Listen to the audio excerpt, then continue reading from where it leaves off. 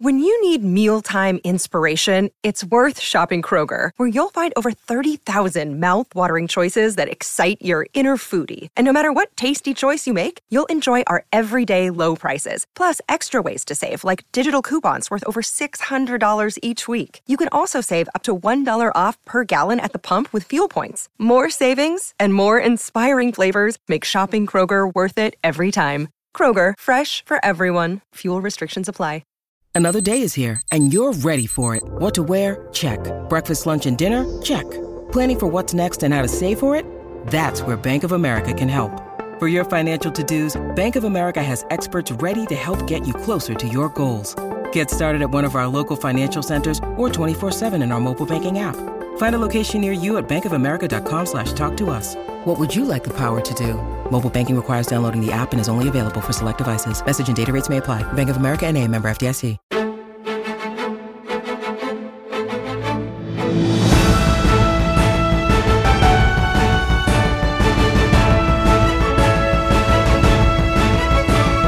Yes, what a time to be alive, ladies and gentlemen. Welcome to Friends from Work, where we are going to be talking about Guardians of the Galaxy Volume 1. Yeah, it doesn't get much better than this. I'm Kyle, he's Robbie, and we're extra excited today because we may or may not have a special guest. Ooh. What? So stay tuned for that. Coming up in a second. Before I get started, Robbie, I have to give a quick, 30-second leftover. This is a leftover that I'm going to blaze through. Hit me with it. I just was concerned that I did not give enough credit to the Thor 2 soundtrack. It's so freaking good. Okay, I just want to say, Kyle, we've had quite the role reversal here. You just can't stop thinking about how great Thor 2 is, apparently. It's the Thor 2 podcast. I can't help it. I was running there today and I was like, man, did I talk about Brian Tyler enough? Because he really did an amazing job. There's like 3 memorable themes from that last movie. Yeah. And he gives us some more stuff in the future. It's really good. It's really good. Yeah, Into Eternity is a song that I would recommend if folks are listening. It's very intense, but it's so good. Okay, so Robbie and I told you in the first episode that this podcast was kind of born out of a conversation we had on the phone after Avengers Endgame. But it was also slightly born out of a text group message that we've had going for about 2 years now. And I think we titled it the Avengers Support Group. And it's just a few friends of ours. One of those friends is our very special guest today. Everybody, please welcome Kyle Cousins. What's up, guys? Huge applause. The crowd goes wild. We're happy to have you here. Yeah, glad to be here. Thanks for, I'm humbled, honored to be finally on the official Thor 2 The Dark World podcast. There he is. We got him. He's here. Really excited. So Kyle, one of the reasons I thought it'd be perfect to have you on this episode is because you have a funny story about Disney and Star-Lord that I want you to share with our audience. I do. So I'll give you the short version. Without going into all the details, I was living in Orlando, Florida, where I still live now, and was working for Disney at the time. I had grown up a Disney kid and was finishing grad school, had an opportunity to work there through some connections, and needed to pay bills. And so I thought, what better job to have on the side than Disney? So I'm working in what they call a casual temporary role. And a fellow cast member of mine, we've been talking, he knew that I like to sing. I think I'd shared with him that I'd done some musical theater. And he said, Disney does open auditions.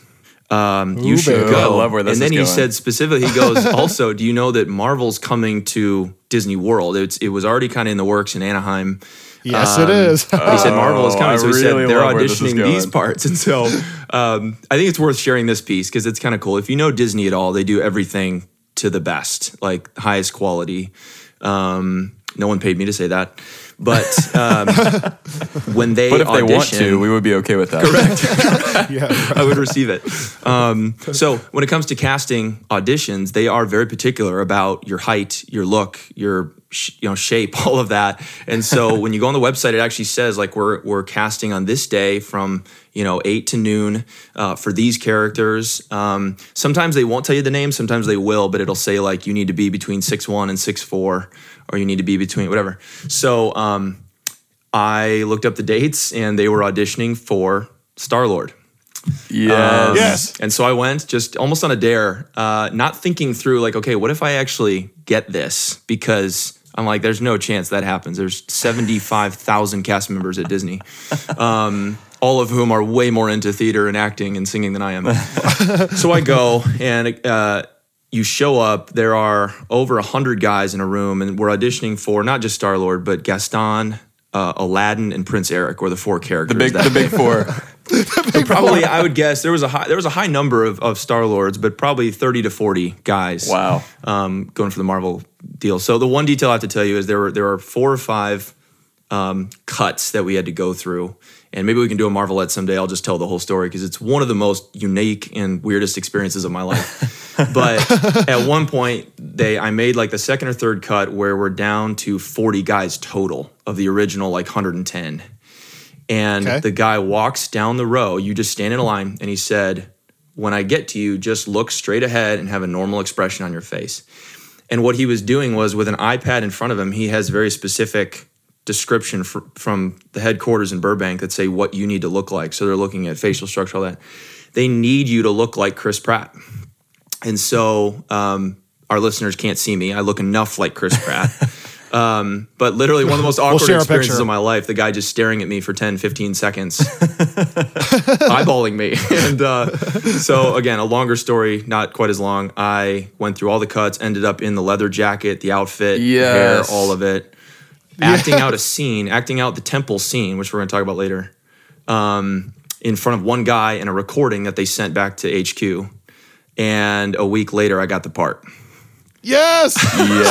So we have Star-Lord on the episode with us today. Who would have thought? The one regret I have is I kind of wish I should have just taken it and done it for a while, but I ended up getting a job that I actually wanted and transitioned. Was also dating a girl at the time and wanted to kind of get married, and so didn't feel like that was in my best interest. But part of me, feels like there was a missed opportunity. Yeah, no, you made the wrong call. I mean, you definitely made the wrong call. But I'll take that. You're definitely going to regret that all the way to your deathbed. But other than that, it's not a big deal. What I'm hearing is that there is a video out there of Kyle dancing in a Star-Lord outfit that we absolutely need to be posting on our Instagram. Yeah, we'll find at least a picture and post it. Right? There you go. Okay, guys, Guardians of the Galaxy 1, 2014, directed by James Gunn, and you know all the actors already, but Chris Pratt, Dave Bautista, Vin Diesel, Bradley Cooper, Zoe Saldana. Guys, John C. Reilly's in this movie. What the heck? I love John C. Reilly. He's a surprisingly great part of this movie for me. Such a great fit. It's so you wouldn't think it'd be a good fit, but it is. Right. Okay, Robbie, we talked last week about how all these other planets in the Thor movies have no culture or identity. Like, I think it's like they're just a tourism, show for Asgard. Right. It's like you go to the Frost Giants. It's like, what are they doing over there? It's like literally, if you don't live in Asgard or on Earth, then all you do is just sit in darkness. It's just depressing as all get out. Okay, but last night I was watching some of the behind the scenes of this movie, Guardians of the Galaxy 1, and it just struck me, James Gunn took an incredibly different approach to this. You should go watch this. He spent so much time developing cultures and characters, even characters that weren't going to be on screen, so that any actors that were playing some side role or in the background kind of knew a little bit about their culture before they even got in the scene. Yeah, and so you get these really developed worlds. They're colorful, they're vibrant. Like Xandar's the first world we've seen outside of Earth that I would even live in. This is all the others are ridiculous. Xandar seems great. I just thought that was really cool, though. It is a very developed universe because of this movie. Yeah, I think that's a great point. You'd go in on a Xandarian timeshare. Oh, totally. Yeah, right. One of the points I thought we could jump into here, we could fanboy on James Gunn for a while. But interesting kind of piece I found in doing some research was, as a sci-fi fan himself, James Gunn felt like when he got the reins on Guardians of the Galaxy, he wanted to do something apparently different than what he had seen. He wanted to return it, and this is from him. I don't know all of what this means. This is coming from him. He wanted to return science fiction to the feel of the 50s and 60s sci-fi films, which feel a lot more fun, optimistic. The word he uses is pulpy. So maybe we can look that up later. But I thought that was interesting. Though. Well, the point he makes is the 80s, 90s sci-fi films we get, the words he used were kind of dark and brooding. Think Blade Runner, Alien, even like Underworld, where it's dark. Everything's Good black. movies. Everything's yes, great movies. But they have that kind of feel. And so he talks about paying attention to certain colors, the themes of the color red and the color orange, and all these different things. But he wanted it to return to this childlike wonder that he hadn't seen in a while. And I think we also see personified in the main character. The use of color is fascinating to me because it was obviously a conscious choice. It's so colorful, it's almost absurd. But even like when you watch the first scene, it's that temple scene where it's brooding, it's dark, it's, the planet's flooded, it's ruined. But if you notice in the background, the sunset's like a bright pink. Yeah. And right when that first note hits of the song, oh no, hey, you get the huge Guardians of the Galaxy and like a neon looking one of the best intro or title cards in the MCU, I think. Including the intro when he's a kid and his mother dies, and then all of a sudden this crazy looking spaceship sucks him up right into the oh man. It's unbelievable. I have chills thinking about it now. But from that, and then the first scene with Quill going right into him singing and dancing. I mean, does any movie like scream, I'm going to be different more than that one? Right. And I think knowing the feel of the movie, that, like in hindsight, I have no doubt, obviously it was intentional, but I almost got the feeling going back in probably my second rewatch where I pictured James Gunn as he's directing, like you just said, Kyle. It opens with, it's raining, it's dark, and it's kind of like this is what you've gotten in the past. He gives us a taste of it. And then the song plays, and we get the full screen logo with the little dude dancing in the back. And it's almost like James Gunn going, psych, like this is what you're actually getting. And I love that. I just love his approach in general. I have a couple of really big overarching points that we'll get to throughout the episode, but I want to start here. I don't know that any standalone movie in the MCU is as funny and still have such a strong emotional core as this one. Now, I know for me, Ragnarok would be the only other movie that I would put in this conversation. Yeah. Agreed. Yeah, for sure. But 1A, 1B, this is probably to me the best standalone movie in the MCU because of those things. Right, and I think it has to be said that, one, I have tremendous respect for Taika Waititi and Chris Hemsworth, but my understanding is that Chris Hemsworth approached Kevin Feige and Marvel and asked for a Thor movie in the style of Guardians of the Galaxy. So I think even Ragnarok owes something to what James Gunn did here. Interesting. Kind of set the bar. Right. Well, and I think those movies have a lot of parallels. That's what's kind of funny to me too. Yeah. Like this movie, I would say, is probably the funniest movie to me in the MCU, but the only, attack back at that would be Ragnarok. Right. Which is also maybe the funniest movie. And then you still, in this movie and that movie, now Robbie, remember we did our most chill-inducing scenes episode a little bit ago, but you still get like two of the greatest standalone, like stand up and cheer scenes in the MCU in both these movies. Yeah. Yep.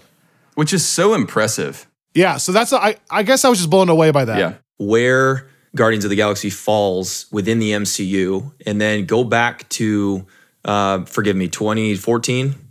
Yes. Yep. Right. While they're making this, just the task they have set out before them, like go down the list as far as, okay, you're gonna venture into a completely new arena.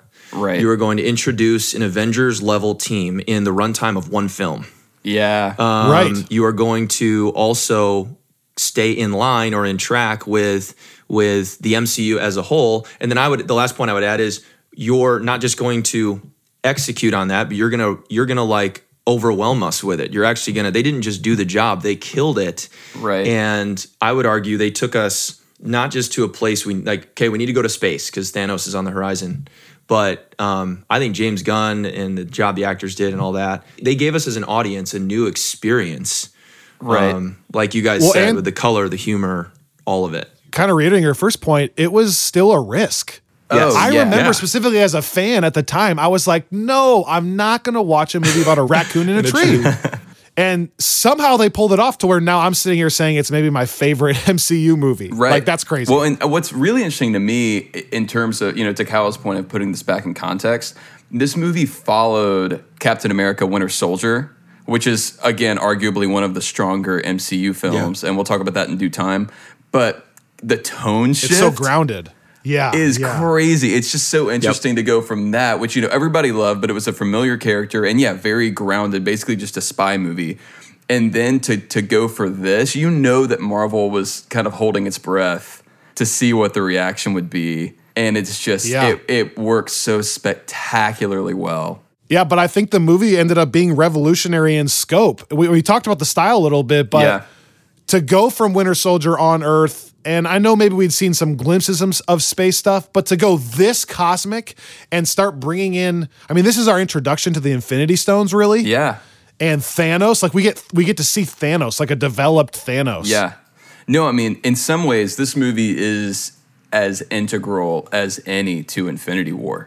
Yeah. Yeah, agreed. And to Kyle's point, to have one film do the work that you have basically 2 phases of other films doing is crazy. That's so true.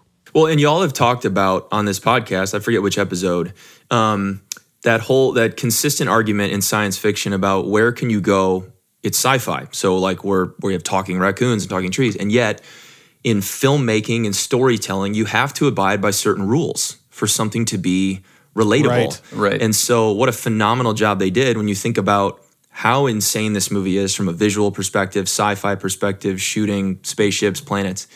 And yet at the same time, the quote unquote human interactions, the relational dynamics are so grounded and so real. Oh, right. And so they cover the spectrum. And that's I think that's why I get so emotionally invested. Kyle, where you're right is that I never get pulled out of this movie. I never for once as an audience member leave going, oh, that was a weird, or they broke the rules there, or that line doesn't fit. Right. I'm in the whole time. Yeah, well said. It feels like I'm there. Well said. To your point about the kind of human element, I don't know if you guys saw the statement that was going around recently from Martin Scorsese about Marvel movies. Do you know what I'm referring to? Ooh, I did. I did. Yeah. Where he was basically saying, I think it was a little overblown. He was saying he's tried to watch them, but he can't really get into them because they don't really count as films, because they're not really stories about human beings, trying to overcome things or whatever.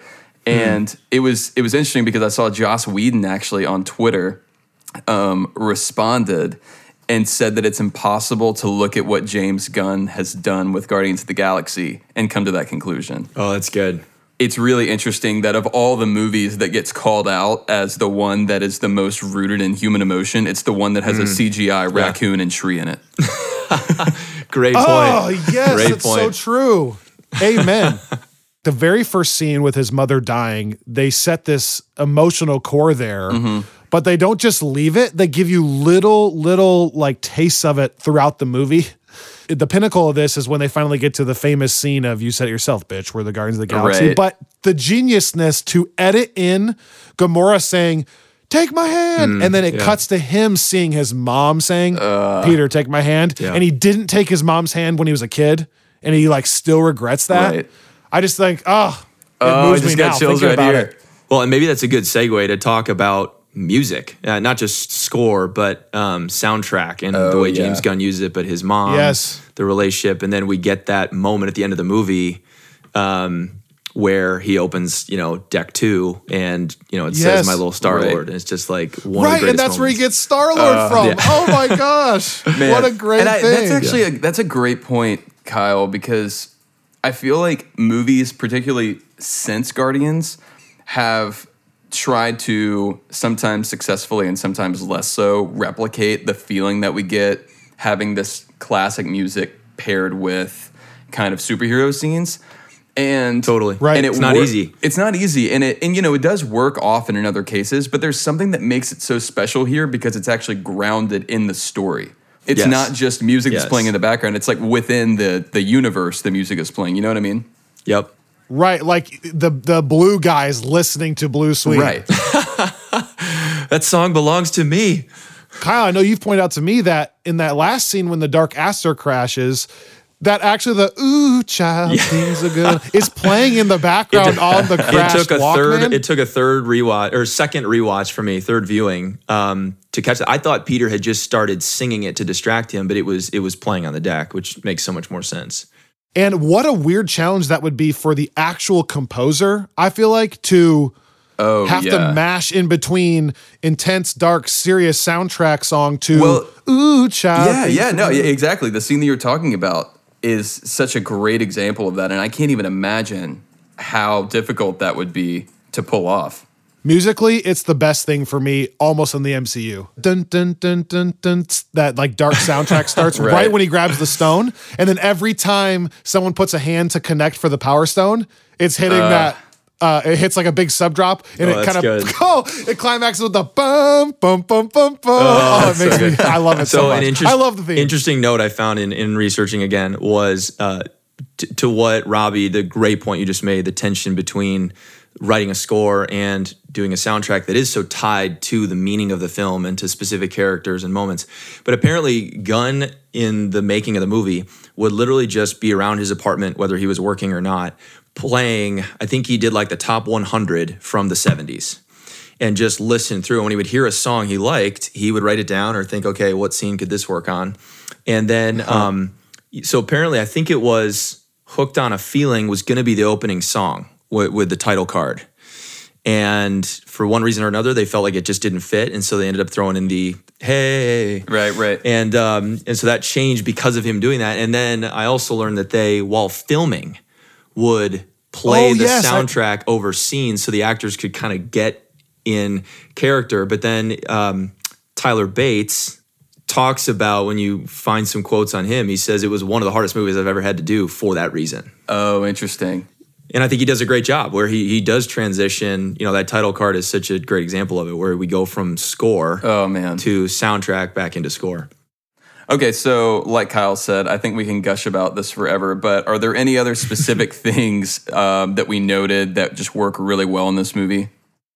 Well, I want to get to the humor, but before I get to the humor, can I still just put a bow on some of the emotional scenes that I think really work? Oh, yeah. I love that with Drax, for example. He's one of the funniest characters, and yet you still get some amazing emotional moments from him, some serious moments from him. Yeah. For example, in the Quill speech scene, which is one of the best parts of the movie. Yep. You get some funny lines in that, and the 12% of the plan, and it's funny, but he still brings it back to that this is a chance to care, right? And then Drax gets the cool line of, I will fight beside you and in the end, see my wife and daughter again. Right, yeah. That's the kind of Drax stuff I love. Like, it's funny, but now bring me back. Right. And this whole movie does that to perfection to me. Yep. Yeah. Yeah, it's great balance. And if you think of the scene outside when they're at, I think, nowhere, the place is blown up. Drax has called the Dark Aster and Lee Pace is there, and you have the moment with Rocket where Groot and Drax and Rocket are there, and they have this really like pretty serious development that one of my favorite moments in this movie. It's a spoiler, a teaser for some development we're going to get in Guardians 2. But when you get kind of this gut punch and Rocket doesn't break, he doesn't give. And you're kind of like, ooh, wow, that was kind of cold. Oh, yeah. But you see Groot on the other side, he's more tender, more gentle. And again, just carrying that theme of, I think, depth, emotional depth. Right. Well, and how good is like the really subtle scenes, like when Quill sees Rocket's back? And it's like and you just get this little look of Quill understanding that this guy's been through a lot. Well, no, it's interesting you say that because James Gunn has actually said that he sees that as a turning point in the movie for how we should view Star-Lord, because the way that Chris Pratt acts that scene, like just a little bit of recognition that we see on his face, transforms him from just a total asshole of a character to someone that we start to kind of, resonate with. And I hadn't thought about that, but I think that's totally true. In a lot of ways, that's just a turning point for the movie in general, I think, in tone. Yeah. You know what's a tidbit I caught on this rewatch that I loved? The very first scene when he's a kid, did you notice his mom says, "Why were you fighting with the kids at school again?" You caught that line? And he says they were beating up on a frog. They're beating up on killing a frog that didn't do nothing wrong, is what he said. Oh, man. And I thought, what an interesting line to include, because it shows Quill's character even as a kid. He likes to run away, but he's bothered by the kids picking on something that was helpless. I love that. Yep. It ultimately ties in with that last speech scene of like, I have to fight for against this stone. Even Quill, you're asking us to die, you know? There's a little bit of Steve Rogers in there. Yeah. I love that. I mean, he's funnier and he's more sarcastic and he wants to run away, but there's like a part of his heart that he can't do it, you know? Yeah. That's great. Yeah, I hadn't thought about that. I love that. We need to talk a little bit more about the humor in the movie because to me, it's so genius. Yes. So I normally take notes about what worked and what didn't work. This movie, I wrote physical quotes of any time that the movie made me laugh out loud. And I have an entire page of moments. Do you want a popcorn, Kyle, or should we like each give like a top 3 or a top 5 or something? I mean, even the very beginning when it's the intense scene of the chase, then he goes, "Oh, I totally forgot you were here." To the girl, it's so funny to me. Did you catch that she's wearing the T-shirt that he was abducted in? Oh, that's So great. the camp, And how whatever. about when they're like, oh, wait, you might know me by another name, Star-Lord. Who? Guys? Come on, anyone? And then do you know to bring that back, how at the very end they notice him? Star-Lord, finally. You know that, Yes. that's something else that I learned on this last rewatch and kind of listening to some commentary. That line was Chris Pratt's idea. Oh, really? I It love was his That's so idea. It does feel like a Chris Pratt improv. Well, it was his idea because he kind of, I think it was meant to be sort of a meta thing on the fact that nobody knows who any of these characters are coming into that movie. Like all the other Right. MCU characters we've seen, people have at least vaguely heard of, and no one's just heard of any of these. So meta. So and it works so well. And you're right. Like then it comes back, and it's a really great moment there at the end. They play that theme through the entire MCU. We get it again in Infinity War when they're talking with Tony and Peter on Titan. Right, And right. the same kind of like joke, Mr. you know, Lord. nicknames and, Dude, Mr. It's Don't call us Star-Lord. Plucky. We don't know what it means. It's incredible. So I got to throw out one scene that for me is I think it's easily missed, but personally a favorite scene / funny moment.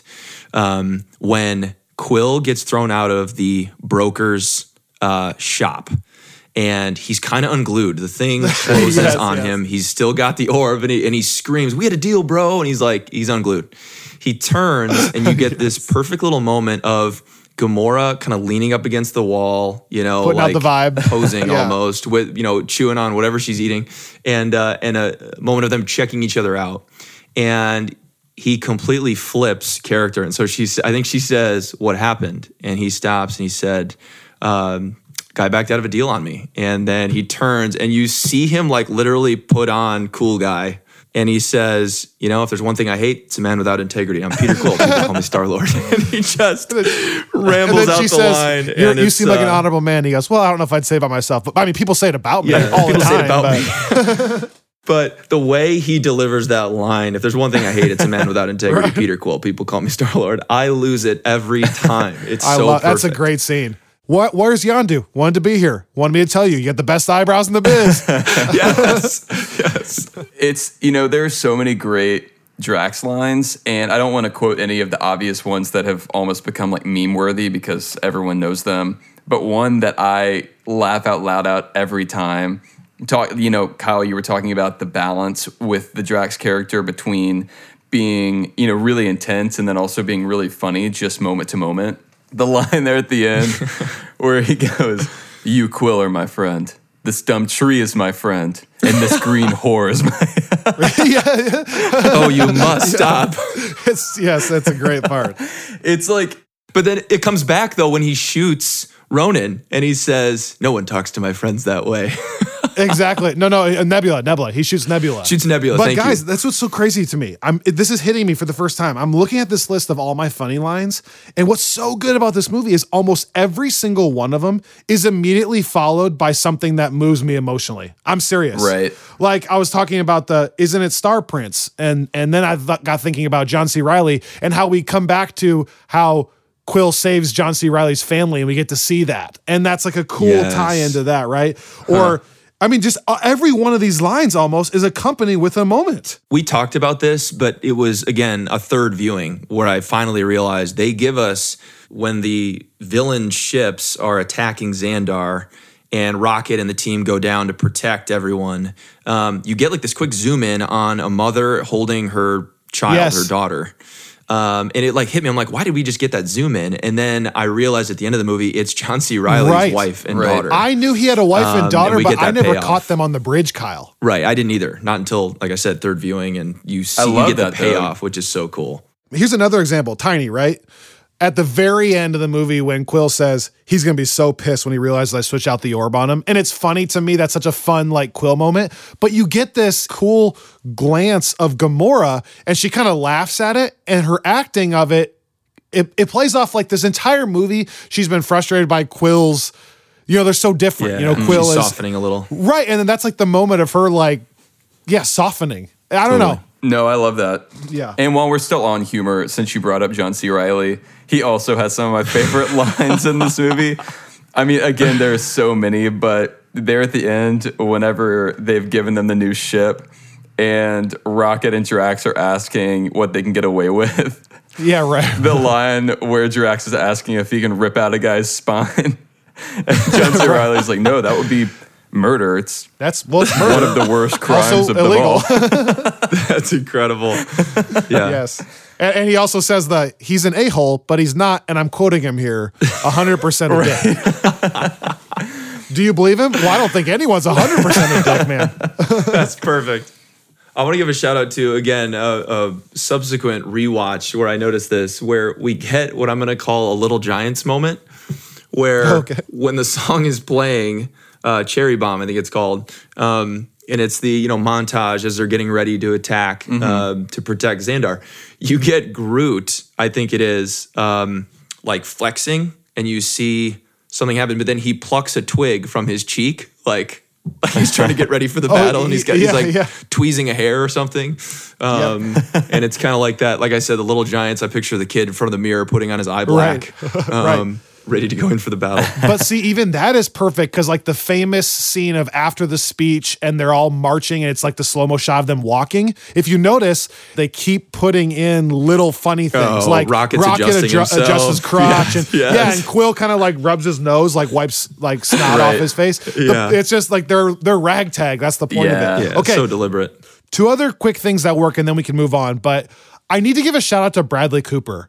I think it's underrated how impressive his voice acting is. And if The Lion King this year taught me anything, it's that not anybody can just be a voice actor. Yeah, great point. And I mean, it's how can we feel this attached to somebody who we've never actually seen act?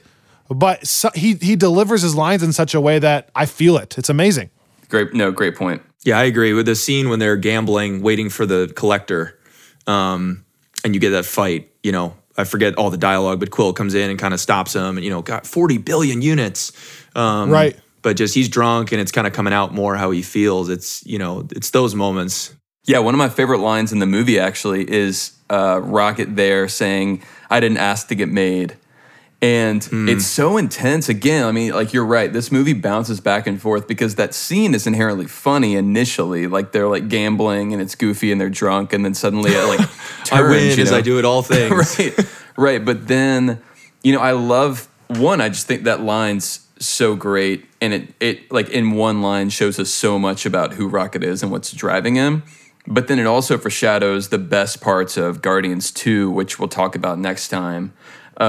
Which I think, the best parts of that movie are kind of following that thread that we start to get here with Rocket. Yes. Totally. No doubt. My last thing of what worked, and we kind of went into some of this, but just how connected it is to the rest of the MCU makes me so happy, makes my heart fulfilled with the Thanos setups, the Infinity Stone setup. But also, did you catch the little references like the Sakaar reference? Yes. What the heck? Yeah. Well, the Sakaar, I never knew that. Well, and I also love, shout out again to our viewing order here, but I think it's fun, having seen Captain Marvel, we've already kind of been introduced to the Kree in general. So whenever you hear about the Kree Empire, we actually have some context. Right. But specifically, I think it's really fun kind of being reintroduced to Ronan and Korath instead of, them just being totally new figures on the scene. I think kind of adds an interesting element. I think it makes Ronan a little bit better. I think it makes his kind of going fanatic more explainable if you've watched Captain Marvel already, personally. Yeah, true. Good point. And I don't think we ever realized, or I don't think I realized until now while watching Endgame, the payoff that we enjoy because of what was established through the Guardians films, where not only in Infinity War and Endgame do you have, well, mostly Infinity War, Guardians characters playing such pivotal roles, but think back to Phase 1. We end Phase 1, and Thanos in the Sanctuary it's not weird, but it's so off color from everything else we've experienced. It's always been on Earth. Right. And then you get Guardians, and it, I think, gave us a much needed build around for Thanos' context. Yeah. No doubt, no doubt. Okay, so obviously so much works. What didn't work for you guys? Oh man. Okay. Am I the only one that's going to have anything? Yeah. I'll give it you- was silence because I'm thinking to myself, this I got movie's a couple perfect. If things. anyone answers this, I'm going to kill somebody. Let's hear from the guest first. Guest honor. Okay. Yeah, so mine is going to be knowing that I didn't want to even share this, knowing that we get Guardians 2. And also, I'm going to give all these disclaimers because I love this movie. It's like top 3 for me. Right, it's amazing. But I think because they're, like we've already said, developing a whole team of characters and you're investing in different ways, knowing that we do get payoffs in Guardians 2 with other characters and characters they didn't develop. There were times where I felt not unrealistic or like, oh, they didn't do that well, but Yondu in particular and some of the Ravagers, I think it's James Gunn's brother, who in Guardians 2 and even in different other, end credit scenes and stuff, they're great. And I think Guardians 2, he's amazing. But it just felt awkward to me at times, or it felt like they didn't quite know what they were doing with that character. And I realize it's hard with a character you haven't developed yet. But even some of the lines to me felt a little clunky. I don't know if that makes sense. No, It totally. makes sense. I didn't feel it. Did you feel that, Robbie? I haven't thought about that before, but I can see what you're getting at for sure. My other thought was, I think Ronan is a B+ villain. Like I like it. It's good. Yeah. I don't think it's the best villain. I don't think he's a top 5 villain, but I don't think it's atrocious. And just to reiterate, I do think that my opinion of him has gone up post Captain Marvel. Yeah, no, I would agree with that. I think that for me, and it took, to the movie's credit, it took me several watches, I think, to reach this conclusion. And to be fair, I think it took me seeing later villains. I mean, people have heard about kind of some of our favorite villains, and most of them come in Phase 3. And I think that for the longest time, Marvel kind of struggled with that. So I think compared to the villains that had come before, Ronan was actually pretty great. But I think now, looking at some that we've gotten later, they're much more fleshed out. And I think ultimately, I don't feel like I totally buy into Ronan's motivation in the way that I could. Now to be fair, you only have so much time in this movie and so much character development you can do. But I do think that's a weakness in what I would say is otherwise a nearly perfect movie for me. Yeah, so I actually agree to some extent, because acknowledging that you don't have time to give backstory, I still think they could have done maybe some other things. But I do think it's a pretty good villain given the context and everything else we've said, where I think Lee Pace, for one, does a phenomenal job acting. I think he plays the crazy, over-the-top, fanatical, villain. Right. And I think James Gunn, I think the writers did a good enough job of saying, okay, we don't get this guy a ton of screen time. We don't get him a lot of words. But he, 3 or 4 times early in the movie gives us the line like, my father, his father before him, and his hatred of Xandar.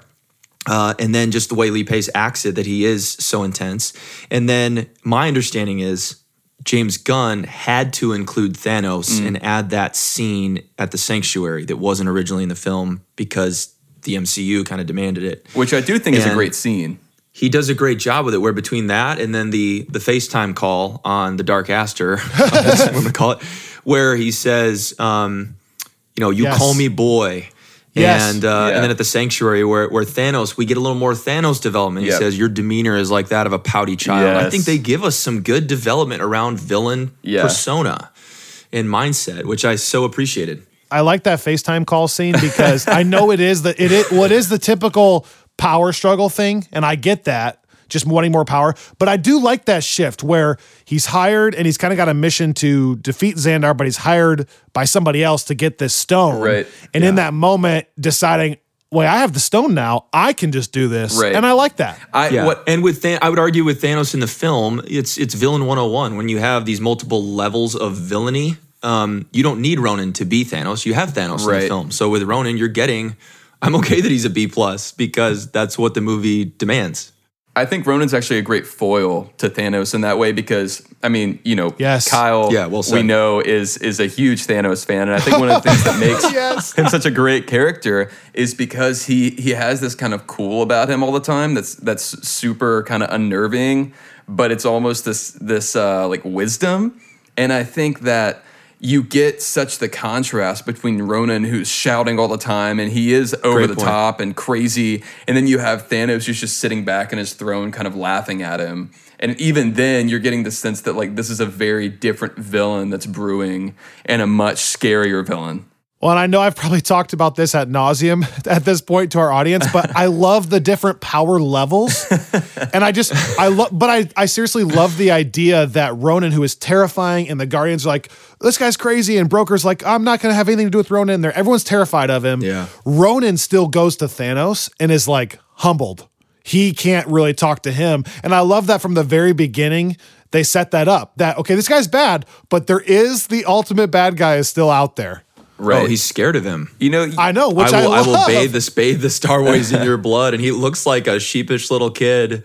I know. It just really makes me appreciate that they set that up that well this early. Even. Oh, no, it's so good because, I mean, and we've talked about this as far back as our first episode, but it's like we had a bit of it in the Avengers. We're getting much more of it now, but it's this like they were building Thanos up so much, and then it's so long before we ever see him in action. And then once we do, it's like, oh no, that like it was entirely deserved. He's terrifying. Right. Yep. Although I do want to say, just as a note about this movie and a few other movies, and push back on this, but we get a shout out to this in the final scene of Age of Ultron, which we'll talk about. But I do think it's interesting how Thanos has this habit of sending other people to get Infinity Stones, and it just seems to not work out for him at all. Like when he finally decides to go grab him himself, it works. Right. Maybe you should have started with that plan a lot earlier. Especially in the Avengers, it's like, okay, I want an Infinity Stone, so I'm going to give one away to someone else so they can then go get me another one. Even in Endgame, Robbie, I caught this in Endgame. He's sitting there at the very end and he says to Nebula, go retrieve the stones for me. I'll sit here. It's like, well, maybe you should just go get them at this point. Right. She goes, what are you going to do? That's kind of so that's what I was going to say. There's a meme going around. But that's old Thanos, right? He doesn't know yet. Yeah. She says, what are you going to do? And he goes, wait. It's like, you mean what you did for 15 films? Yeah, well, okay, this is funny and I'm glad we're talking about this, but you're also right, Robbie. Just hit me. Thanos doesn't have the past experience of being burned by not getting these stones from sending people. Right. That's interesting. Right. I didn't think about that. He hasn't had his Ronin interaction yet. But it is still funny to think about. I'll just sit here and someone else will grab him at this point. Surely that'll work out for me. Can't see why it wouldn't. Okay, and I literally think this movie is almost flawless. So the only other comment I even had is the first 20 times I watched this film, Nebula kind of annoys me. Not that she acts it terribly, but she's an annoying character to me. However, in context of Infinity War and Endgame, I am now changing my mind on that. She does not annoy me anymore. But that was the only other thought I ever had when I first saw this movie. I also just have a newfound respect for Karen Gillan, who plays Nebula. Yes. I did not realize, do you know she shaves her head every time she's playing this character? I was going to say, I'm just blown away by the accent. She's what, Irish or something? Yeah, I think so. It's a really strong accent, and then how these characters can just play these movies without sounding like that blows my mind. I'm just saying that's some dedication. That's like some Bryan Cranston Breaking Bad dedication we've got. But I know I would agree with Kyle. That's at least the case for the first Guardians. I don't know if she's done that for all the later films, but I would agree with Kyle. I also felt like in the first movie, the term I would use, and this may sound really harsh, but overacting. Yes, at times her facial expressions, her yelling was so intense. It's like you're trying.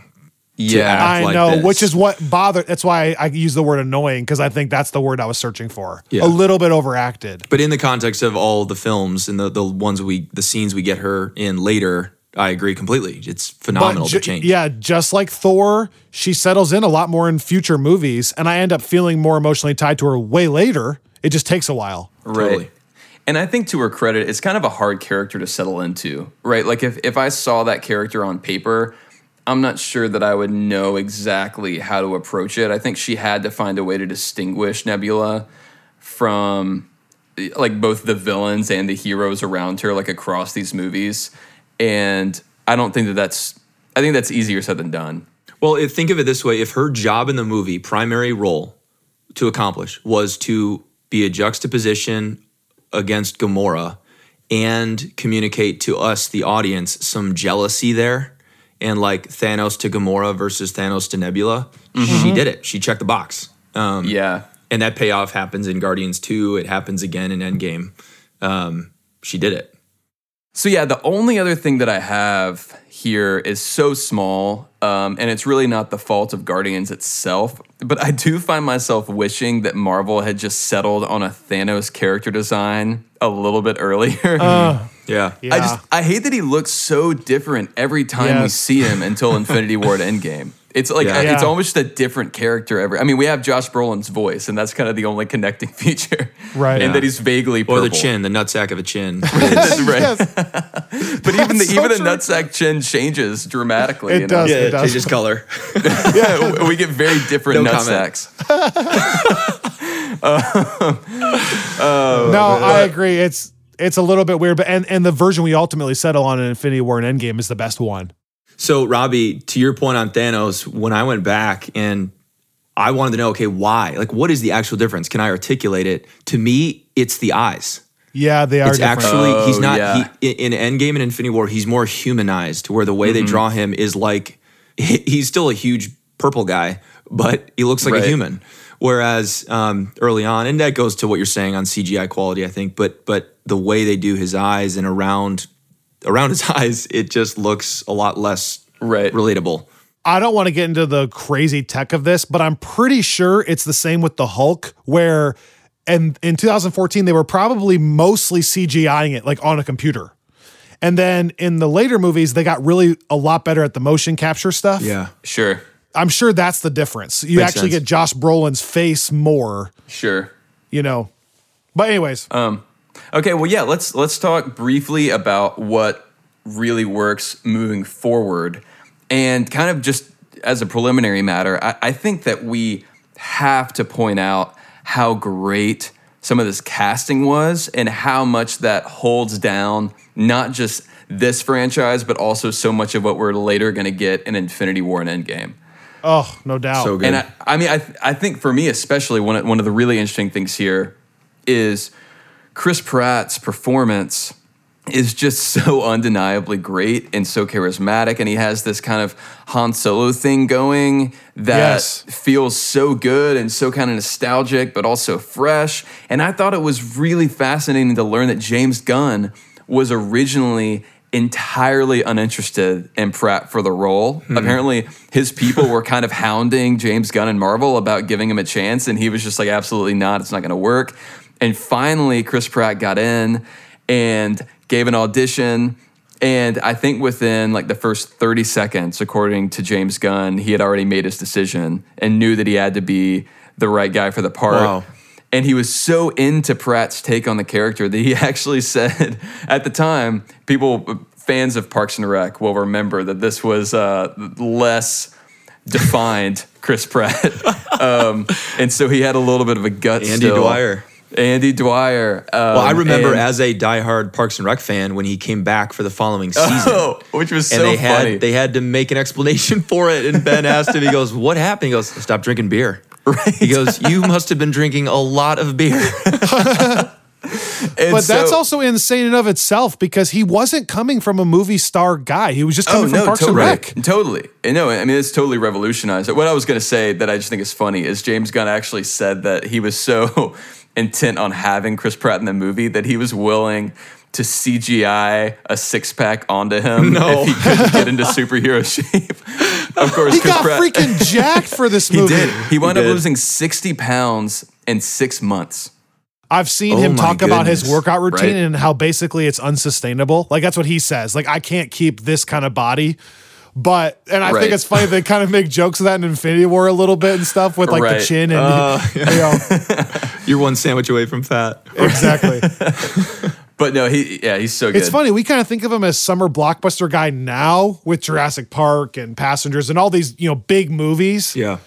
And at the time, though, that wasn't the case. He was a chubby guy from This is his Parks and Rec. first blockbuster Yeah, film. he was the comedic relief. Yes. But his performance is so good that I think that propelled him into new roles, personally. Right. And then, Zoe Saldana, I think. I love Zoe Saldana. Especially, maybe more than any other character, as we're talking about the impact that she is the emotional core of Infinity War in a lot of ways. And I have so much respect for her because I always picture her as Drumline Girl. And this is like a way more mature, developed, great role. She's amazing. Oh, it's so good. And it was interesting to me because, again, kind of learning about some of the casting stuff from James Gunn. This role was initially offered to Olivia Wilde. Interesting. Which would have been so different. Good, but so different. She turned it down. And then they, picked between a bunch of other people, and Zoe Saldana wound up with the part, which I'm grateful for. Yeah. But she kills it. And then obviously Bradley Cooper, who we already talked about. Man, but so good. Oh. But I do want to bring up with Rocket, one of the things that I think I was the most impressed by kind of on this rewatch, Kyle, just because we have been marching through these older movies, kind of going back to 2008. How far have we come since The Incredible Hulk in the CGI that we're being given here? Like that scene where you see Rocket, like when you see his back, just like anytime you see his fur, like the fact that we can feel so attached to this character, to Groot, compared to like the kind of soupy green that was the Hulk in that movie. It's even since the Avengers, even in the 2 years between those movies, I think the visuals have just ramped up remarkably. Although he did have a great head of hair in the first movie. It was realistic. Let's give him that.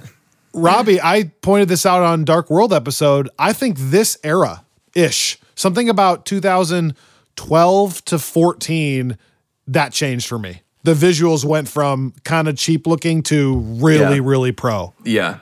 It can't be overstated the degree to which Thor: The Dark World changed our lives.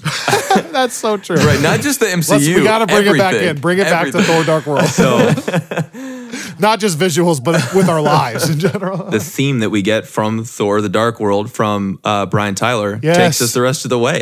That theme is used in the Marvel title card, somewhere in the next, 10 movies. It's crazy. Man. Well, now I just don't even want to talk about Guardians anymore. Can we talk about a better movie for a second? Just like a good one, actually. And lastly, we've already hinted at it because so many of our favorite lines come from Drax, but Dave Bautista is also just remarkable here. The cast just... Everyone is showing up in such a real way, but that is, again, such a weird character to play. And the way that he imagines it... He's a freaking professional wrestler, isn't he? Yeah, he is. And even further on, we'll talk about this more, but some of the lines that Dave Bautista himself gives us, like some of the stuff that he improvises, wind up being some of my favorite lines in later Marvel movies. He is such a great element of this movie, and I'm so grateful we have him. And that Drax, who again, talking about kind of the comics background, to me is a very uninteresting character. In this movie, becomes like one of the best parts of the Guardians, I think, and one of the best parts of the MCU. Agreed.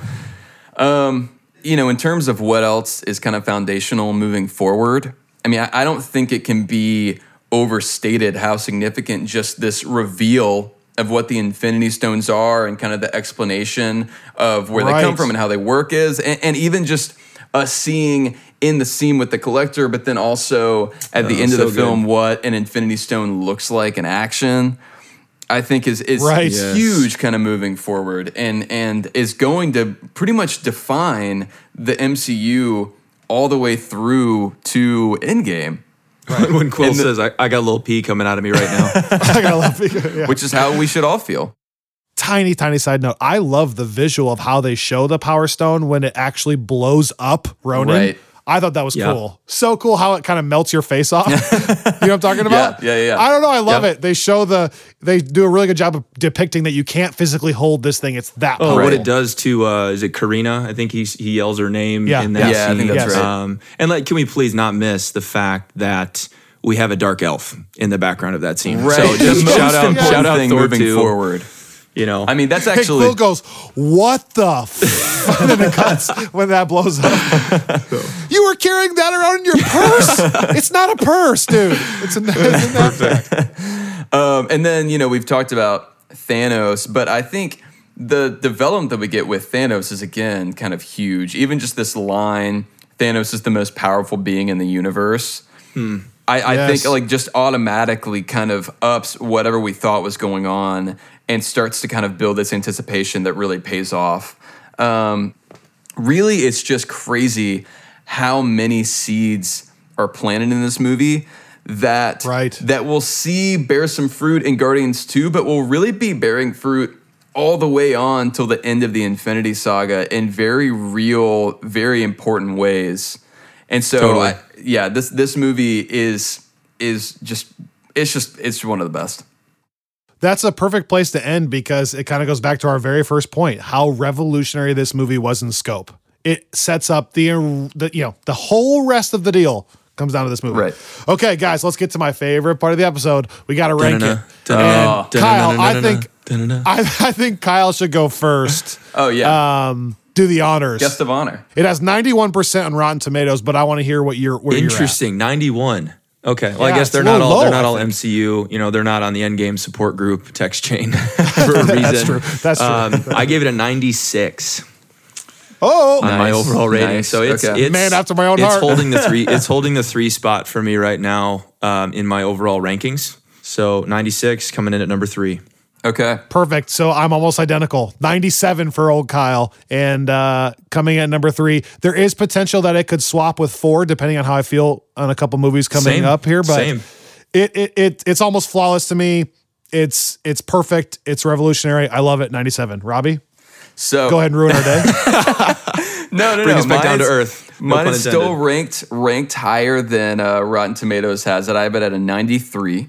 Okay. And it's a number 6 out of my rankings. And it's really hard once you get up to the upper echelon of movies. I mean, we've talked about this, but really the only reason that the movies that are ahead of it is because ultimately I found those villains to be a bit more compelling, and that was the only way that I could really separate it out because I felt like all of those movies were equally great. So number 6, it really is. I mean, at this point, it doesn't get much better than Guardians, and I'm so excited because we've got just a bunch of good ones coming from here on out. I feel like the tier system works really well when you're ranking these because, in my opinion, there's about 9 movies that anybody could argue is their number 1, and I wouldn't fight you. Right. I'd be like, okay, it's just a preference thing. Maybe you prefer to see the Avengers, and so it's a little higher for you. Right. Which I get 100%. Like, it's not tied into specifically to the Avengers. So when you said 93, I didn't want to kill you. That's fine. You're in there. Right. And you're in the club. I'm tempted to explain the movies that are above it, but I'm going to save that for later episodes. So next time we're on this show, we're going to be talking about Guardians 2, which James Gunn claims happens right after Guardians 1. Yeah, and I'm really excited to watch it next because I think it's going to help me with some of the concerns I had with that movie. So Guardians 2 next time. Yes, and in the meantime, please follow us on Twitter, Instagram, Facebook. We are at the FFW Podcast. We would love to hear your thoughts on all of this. How do you feel about Guardians? How are you feeling about Guardians 2 coming up? And please subscribe to us wherever you listen to podcasts. We appreciate you guys listening. All right, friends from work, what are we going to do after this? Something good? Something bad? A little bit of both? A little bit of both. See you next time.